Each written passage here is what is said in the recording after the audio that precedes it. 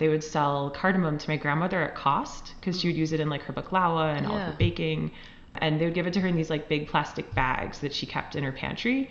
And she just like kept them in the plastic bags, so it just seeped like this cardamom smell, like just emitted from them and made the whole house smell like cardamom. Yes. And then like of course chai, like we all drink so much chai. Definitely. So she would always have like a box of Lipton tea, just kind of like sitting next to the cardamom, and it would all just like you'd open the pantry and it would just like hit you.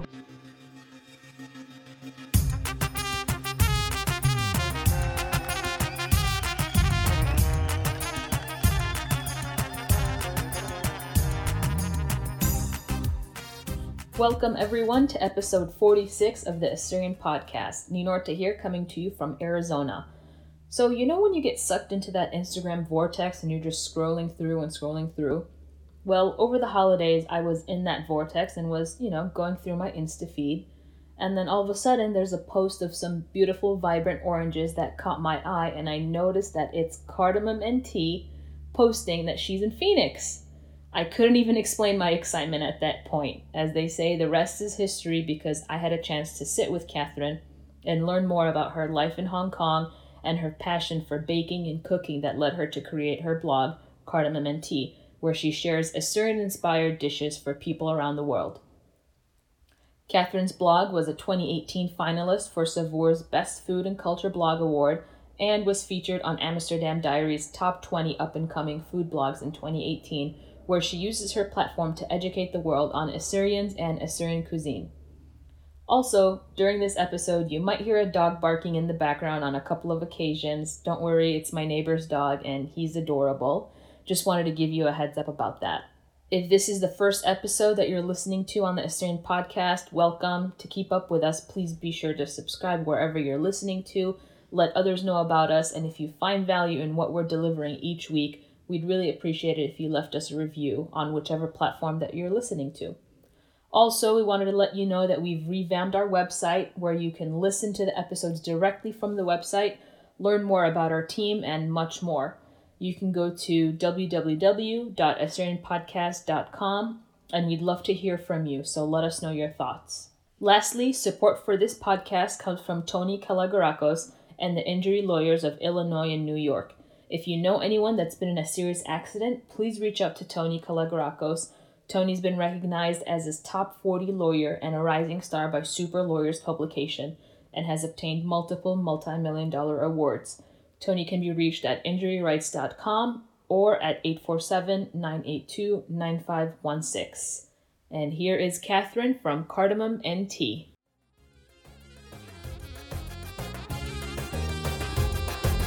Catherine, so you were born in Chicago and your family's from Iraq, Syria, and Lebanon, but you live in Hong Kong now. Now, most of the listeners are thinking, okay, Ninorta's a host from Arizona, and she's interviewing Catherine, who's the blogger for Cardamom and Tea, and she's in Arizona. So your grandmother's here, and you're here for Christmas. Yeah, I'm here for Christmas, just here visiting some family. All the cousins flew in, and we've just been celebrating. That's awesome. Yeah, I'm really happy to be here, and thank you so much for having me on. We're happy to have you. This is really exciting. Thanks. What made you decide to move to Hong Kong? So my husband is a philosophy professor, and he got his first job out of grad school a couple years ago. And when you're in academia, you kind of just go wherever you get a job. Mm-hmm. And he applied all over the place. There were like some places in like rural America that he applied, and like in New York, and just kind of all over the world and all over the US.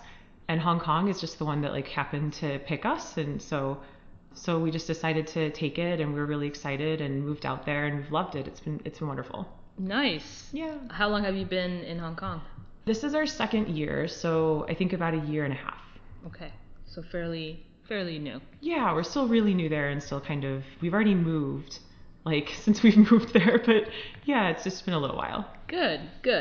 And you have your own blog where you share different recipes of Assyrian and Middle Eastern food to people all around the world. What inspired you to start your blog?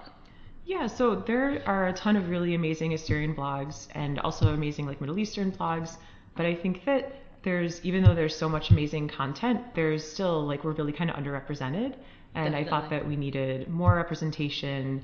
And so my goal was always to kind of, instead of coming in and sort of like eclipsing. I feel like it's the kind of thing where we just need more, you know, like we need more people out there, and we all need to like work together. Yeah, and have more voices and kind of more perspectives from within our community. Definitely. So you named the blog Cardamom and Tea. Yeah. Why did you choose that name? So my sister actually gave me the idea for the name. It's the smell that reminds us of our grandparents' house from like when we were growing up. Because my grandmother used to work at the Swedish bakery. Did you ever go there when you were in Andersonville? Yes. That's in Chicago for It the is, listeners. Or it used to be. It closed down. It did close down, yeah. But one of their bakers is opening a new one. I did read that. I Yeah, did read I'm an article really about excited that. about it. So we have a bunch of family members who, when we first immigrated, they worked there. And so now, like, we're still kind of in touch with like the owners. And so for years and years, even after they didn't work there anymore, they would sell cardamom to my grandmother at cost, because she would use it in like her baklava and all of her baking. And they would give it to her in these like big plastic bags that she kept in her pantry. And she just like kept them in the plastic bags, so it just seeped like this cardamom smell, like just emitted from them, and made the whole house smell like cardamom. Yes. And then like of course chai, like we all drink so much chai. Definitely. So she would always have like a box of Lipton tea, just kind of like sitting next to the cardamom. And it would all just like, you'd open the pantry and it would just like hit you. Those two scents would kind of combine. And even like just opening the front door of her house, like you could still kind of like smell the cardamom and tea. So it makes me think of growing up and some of my first kind of connections with Assyrian food. Wow, that's great. And you share a new recipe on your blog every Thursday, and you post pictures and write a whole kind of like a preview before you kind of go into the recipes. So who's the lucky person that gets to enjoy all these foods? I mean, do you have a lot of friends coming over every week after you create a meal? Or like every Thursday they're knocking on your door? Yeah, so life has been kind of different the last couple of years. Before we moved to Hong Kong, we were in grad school, and so there was kind of this like built-in community where there were just constantly people around. So when I first started the blog, it was like there was always somebody to sort of give a tray of cookies to. We have kind of a smaller friend group in Hong Kong because we're still new. I'm a very hesitant friend maker, and so whenever I get to a new place, it takes me like 5 years to like really kind of find my people. And so we give a lot of, I mean, obviously my husband will eat a lot of the food, but then there's like only so much baklava he can eat, and you know, that kind of thing. So we give a lot of cookies to doormen like in our building, and so they seem to really like us now. Because you're the ones that are giving them all the good food. That's and like great. my husband brings stuff to his students sometimes, and like when they're, you know, just like having class, we'll pass around some cookies or and then like we'll drop things off for friends or like have friends over sometimes. But but there's too much food when you don't have like a giant circle of friends. No, yeah, of course.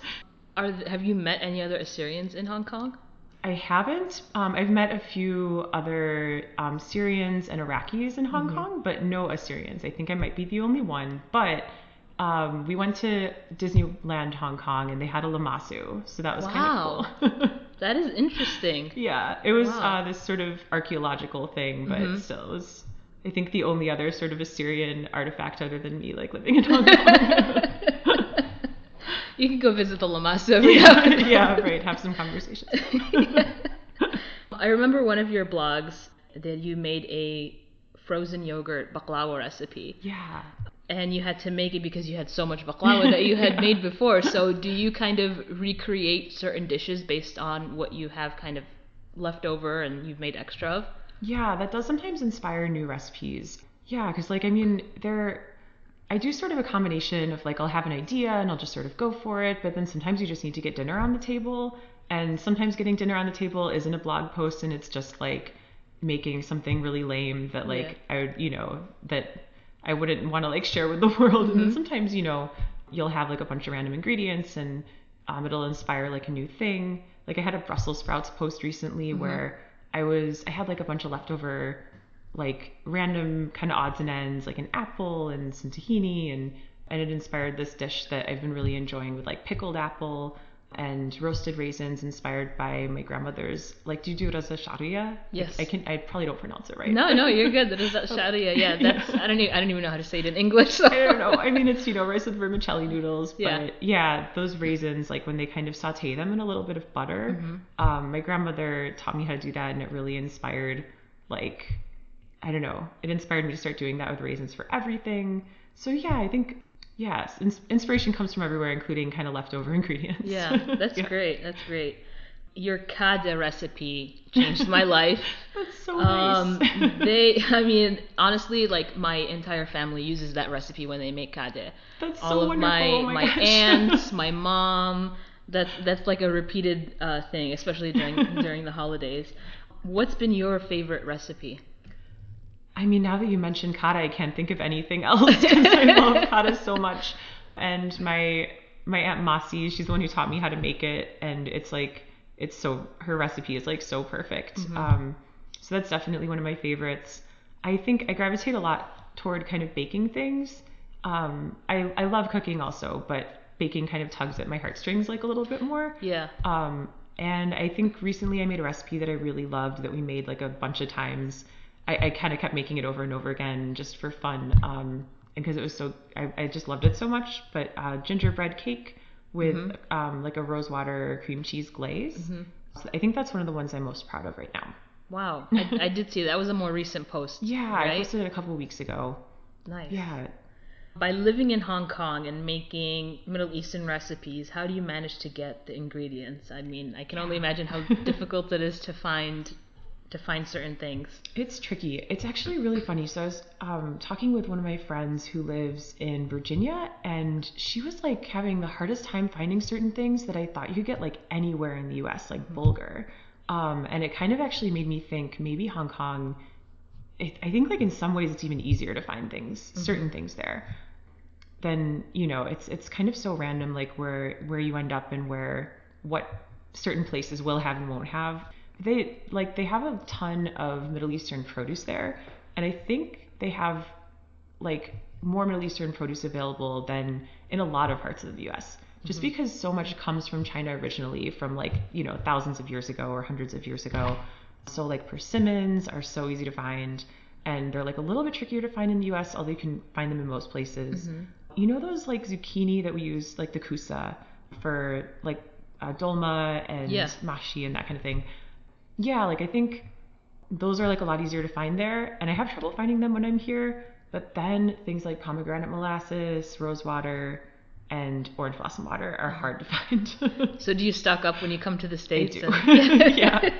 And I found like a few sources though. So there's this restaurant that like will sell little bottles like in their storefront. It's a Lebanese restaurant. Okay. And so yeah, so like they're kind of certain. I want to do a blog post about it because there are a lot of people in Hong Kong who cook Middle Eastern who've like asked me like, where do I find tahini? Where do I find this? I need to do a blog post about it.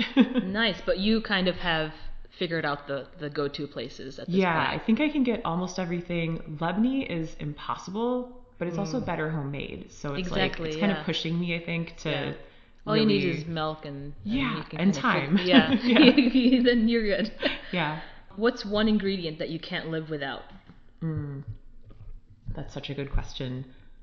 I think this is such a silly answer, but butter. Butter. Yeah, you can do so much with butter, and I think that it's one of those ingredients that people don't associate with the Middle East and like with Assyrian food, but we use so much butter, you know, like in baking, but also in cooking. And like especially clarified butter, it just has such a different flavor than regular like sweet cream butter. I use it in everything, and butter. Yeah, butter. How many times do you have to recreate a dish in order for it to be blog perfect? Yeah, it really depends on the dish. So there are some things that I've made, I'll make it like 5 times because I can't get that last little detail right. And on the 5th time, it'll go great and it's finally perfect. And then I'll make it another time, like just to make sure. And that would be like maybe a little bit more of a high maintenance project. Usually it takes like about 2 tries to get it right. So the first try will always, if it's just kind of an average thing, go not so great and there are a couple problems with it. I'll journal a little bit to kind of figure out what those problems were.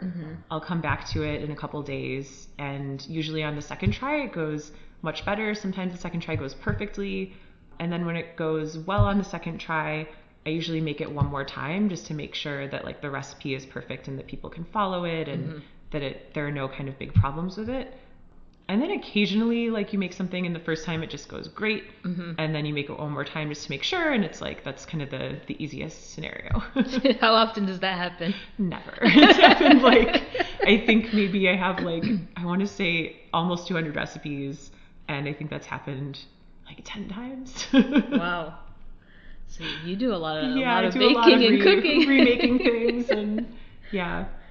What I love most about your blog is that you tell the readers a story before kind of getting into the recipe. You don't just be like, okay, bam, here's how to make baklava. But that's what the readers really like about you. Oh, thank you so much. Yes, definitely. I remember one story where you were going to the store and then you had bought in, I think it was eggs or something, and they had fell down and they all broke. Oh yeah, they like all broke in the subway. It was so embarrassing. I like actually cried. It was What were you like, trying to make? cry. I forgot what you were trying to make in that blog. I remember because it was like seared in my memory. I was making a sumac thyme cake. Okay. Wow. What's the most challenging thing about writing recipes? Yeah, I think the most challenging thing for me is when things don't go well, which is so silly because like I said, like they never go well, like on the first round.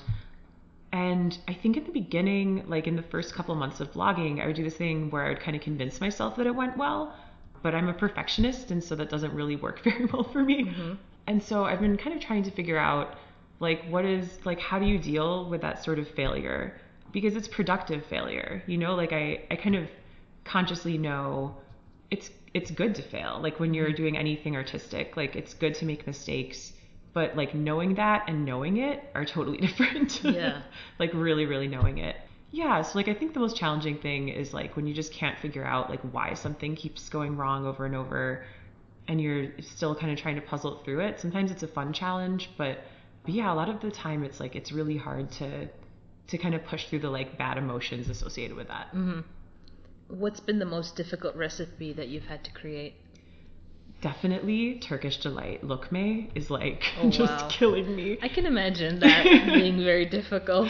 Yeah, it's oh my gosh. I think it's just I've decided it's something that you just shouldn't make at home. Just buy it. Like go to the grocery store, go to the the Middle Eastern market and buy lokme and don't try it at home. Because I've tried like 5 other people's recipes because I usually kind of do a little experimenting with what other people have done first to see what's out there.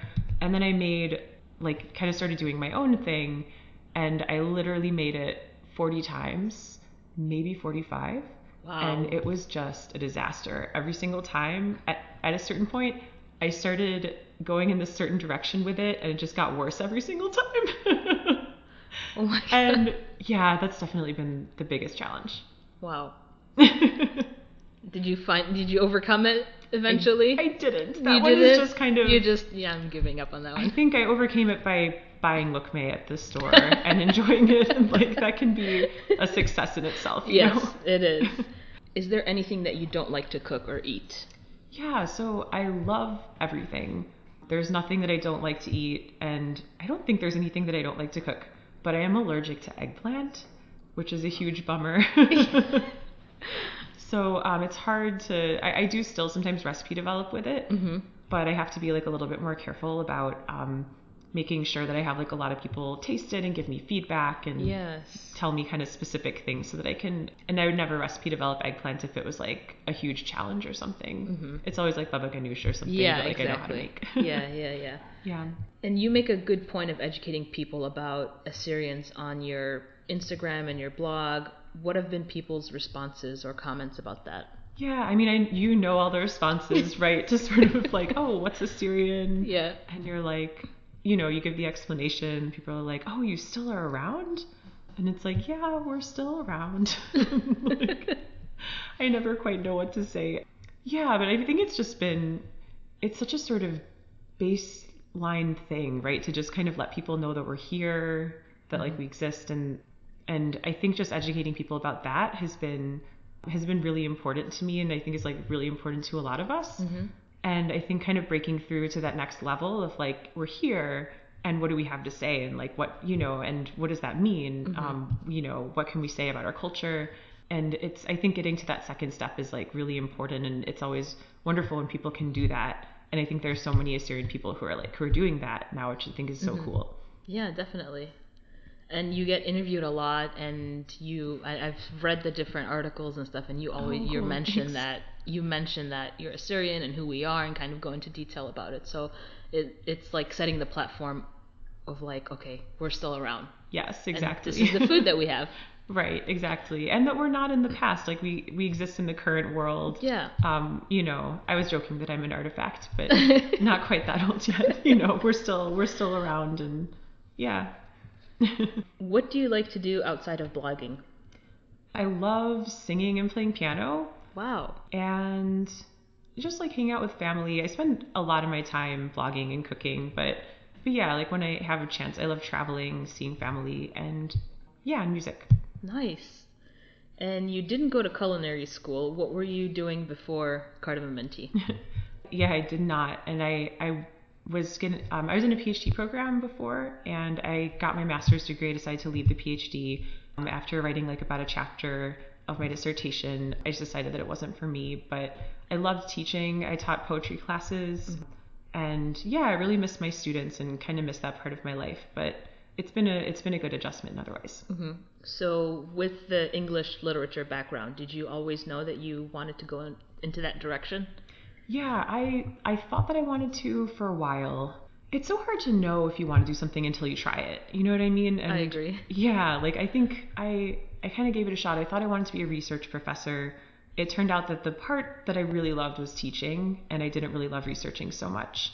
And so it's really hard to kind of make those decisions of like, well, if you like kind of part of something, do you love it enough to stay, or do you love it enough to continue?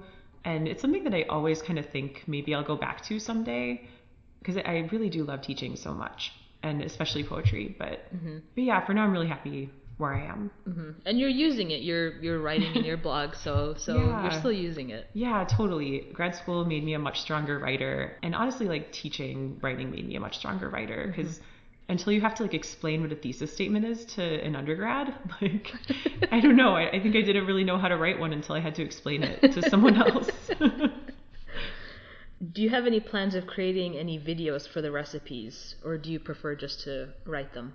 Yeah, I would love to do more video. I've done a couple. Like I have a clarified butter video. I plan to do more video.